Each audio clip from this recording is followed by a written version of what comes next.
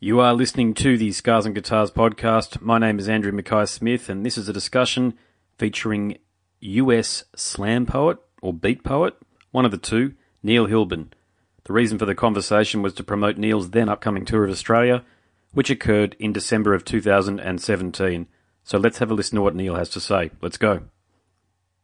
Hey Neil, it's Andy Mackay-Smith calling from Queensland in Australia. How are you going? I'm doing good. How are you, man? Yeah, not too bad, mate. Not too bad. It's about 6:45 in the morning over here, mate. I'm just getting the kids ready for kindy and for school, so you know how it is, mate. Life takes off. Yeah, for sure, man. Well, I appreciate you calling me so early in the morning. No, that's all good. What time is it in your part of the world there? It is 2:45 in the afternoon. So I've just been, just sending emails all day. So not as eventful as your day. I bet. Yeah, yeah. Actually, what's down here in Australia today? It's actually what we call Melbourne Cup Day as well. So it's a bit like how you guys in the States have the Kentucky Derby. Our version of that is the Melbourne Cup. So that's happening today. So I'm a musician as well and playing cover bands. So I'm performing in front of a crowd of drunken, rabid punters, mate, down on the Gold Coast a bit later on today as well, mate. So it's going to be an interesting day. Playing all of the classics, Brown Eyed Girl and all of that stuff. Oh, my God. Well, try not to die. I have to say, I love the phrase punter. I'd never heard it until I was just touring in the UK, and somebody said it. I was like, "Excuse me, punter. What is it? What does that mean?" You're like, asshole. It means asshole. I was like, okay, cool, got it, done, got it. It's a bit like that, but yeah, look, mate. I suppose if there weren't those punters there drinking and carrying on, I suppose I wouldn't get paid and have a job. So I'll be thankful for it, eh? Yep. Okay. Yeah, man. We might as well. I'll kick things off, mate, because I know you've got. I'm the first of one of a. Am I the first interview that you've had today from Australia, or have you had people before me? A couple before you, so you're the third of 8 today. Nice. Okay. Well, we are looking forward to you coming down. And mate, I was reading an article on the Huffington Post which provided commentary on your rise to prominence through a performance at the 2013 Rust Belt Regional Poetry Slam. But mate, you actually started performing years earlier, around 2009. So you were working very hard to bring poetry to the people already. But mate, when you were starting out, did you think that your craft would afford you the opportunity to travel the globe and indeed talk to your art about a bloke living on the Sunshine Coast in Australia in 2017? Absolutely not. There's no way. Are you kidding me? I mean, even when I first started, poetry on the internet and video, poetry videos, it wasn't a thing. It never occurred to me that poetry is something that could go viral or anything like that. So I always thought I was going to be an English professor or a poetry editor or something like that. But it never ever occurred to me that I'd get to tour full time doing this. So no, it's still pretty constantly a surprise to me that anybody would pay money to show up and hear me say stuff. Yeah, cool. And mate, hopefully you get this feedback a lot. But I think your willingness to stand in front of large audiences and detail many of your personal challenges is extraordinarily admirable. But where does your inspiration come from to do that? Thank you. Really just watching the other poets in my community in Minneapolis and St. Paul, where I live in the States. I think that a lot of our poetry community, and I think a lot of what spoken word is doing right now in general, is it's really focused on personal narrative and exploring not just personal tragedy and struggle, but somebody's entire personal narrative, which often includes tragedy and struggle because artists are sad people. And so I literally I just came up in this scene, just watching people get on stage and be like, "This is exactly what's wrong with me, and let me articulate it for you." And so to me, that was just what you do. You just talk about what's going on with you and hopefully work through it on stage. And so it's just kind of always been what I've done. It seemed to be successful, so I keep doing it, Yeah, cool, mate. And look, I understand that you were diagnosed with OCD and bipolar disorder or you have been diagnosed with those afflictions. Sorry, I'm trying to find the right word to say if they're afflictions or conditions. But so please correct me if I'm wrong there. But to what extent do you think you're right? So, what extent do you think your conditions define you as a person? Are they just part and parcel of Neil, or are they actually defining characteristics? I think you're just part of who I am as a person. Like, if you ask me to describe myself, my mental disorders would be like the 9th or 10th thing I say about myself. You know what I mean? And I think that's, to me, that's a lot of what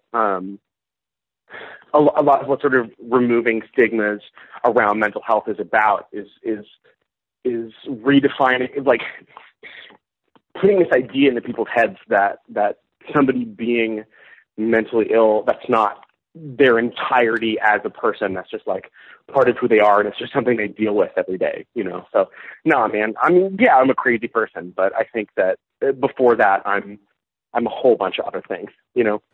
Yeah, I'll just share my story quickly. A couple of years, I used to talk in front of people all the time. Not as many, not as big audiences as what you do, but in my job at Telstra, I used to have to talk in front of anywhere up to 50, 60 people. One day I had an anxiety attack on stage. So, when I was talking to people, a panic attack, and I thought I was dying, to be honest with you. I mean, I started shaking, got the cold sweats and all the rest of it, and haven't been able to do it since, to be honest. And I'm starting to undergo hypnotherapy to help me do it. So, mate, I think it's, like I was saying earlier in that chat, I think it's extraordinarily brave that you're able to do that and actually stand up in front of people. But you've got a wonderful cadence to the way that you go about things. It's almost like jazz. And, as a musician, I can actually hear the notes. I can actually hear the notes in your performance, if you like. So. Man, that's super flattering. Thank you. That's all good. It's what I hear. So I was listening to you last night, actually, as I was doing some other work, and it's musical. It's very musical what you do. Man, thank you. Shoot. No worries. And, mate, you are multi-talented, as I've already alluded to, as you are an author with 2 books to your name. So you've got 2012's Clatter and 2015's Our Numbered Days. What do you like about writing? Well, for me, it's always been really cathartic. Whenever I'm dealing with anything in my life, any feeling or thought that's too huge or that's like really incomprehensible, the first thing I do is I open up my notebook and I start writing. But beyond that, like, it's just fun for me. I don't know, like, I don't have like musical talent. I can't draw or paint at all. So like, it's writing, and specifically poetry, is the only I think art form that I'm really good at, that I feel really competent with. And so it's really fun for me to like take an idea or a feeling and then like make it fit a particular form or turn it into something that I think is actually good art. So for me, yeah, I mean, every time I write a poem that I like, I can look at it and be like, oh, so I'm good at something. All right, I have worth in the world. This is wonderful. Yeah, I can definitely relate to that, actually. Yeah, I went through that experience after I had my anxiety attack. I started to think, shit, what am I actually good at then if I can't do what I've typically thought I was good at? But music is what I fell back onto. So in many ways, thank God I've got that. But you are right. You've got to mine your creativity. Well, the way I interpret what you're saying is you've got to mine your creativity, and the more avenues you find to do that, the better off you are. And you've definitely, it's a wonderful way to achieve self-worth, I think, is through creativity, like what you're doing. Thanks, man. So, Australia, you are touring the East Coast in December. What's your relationship been like with Australia over the years? Yeah. I've never been. This will be my first time in Australia. But I've always, it's always been like,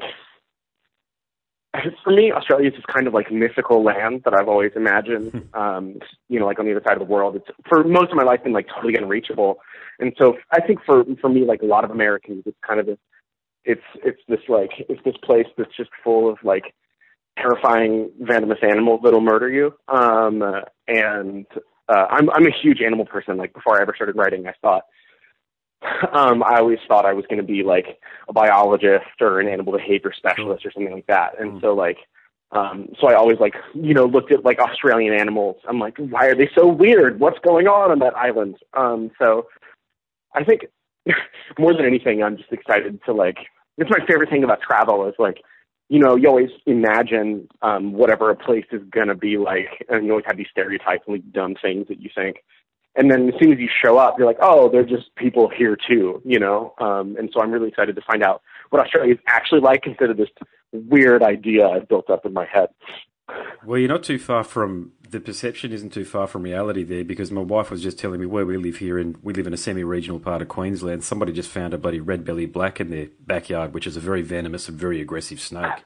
So we're bloody getting them, because we go through, in my part of the world, it either rains a lot or it doesn't rain at all. So what happens is when it rains a little bit, all of the animals start coming out, and that's when they start, you start finding eastern browns and red-bellied blacks and all the rest of it. So yeah, mate, I think if you're talking to somebody in Melbourne or Sydney, they're far more urbanised and suburbanite. But up in my part of the world, yeah, you're definitely gonna find a spider or a snake or two when you travels through the year. There's no question about that, Great, can't wait, awesome. So, mate, I'll be at your Brisbane show. I'm just trying to. I should have had the email open up so as I could tell people. Actually, are you okay? I should ask you this at the beginning. I'm going to broadcast this as part of my podcast series. Are you cool with that? Yeah, totally, man. That sounds great. Perfect. Yeah, when I finish the podcast, when we finish our interview, I'll read out where the dates are, mate. But I'll certainly be in the crowd at your Brisbane performance, mate. So congratulations again on a wonderful career to date. I'm sure you've got many, many years and decades ahead of you doing what you do. But yeah, I'll definitely be in the crowd when you perform in Brisbane. Yeah, man. Well, great to talk to you. Good luck with your hypnotherapy. You are listening to the Scars and Guitars podcast. My name is Andrew Mackay-Smith, and that was my discussion with the poet, Neil Hilbin. Thank you so much for listening.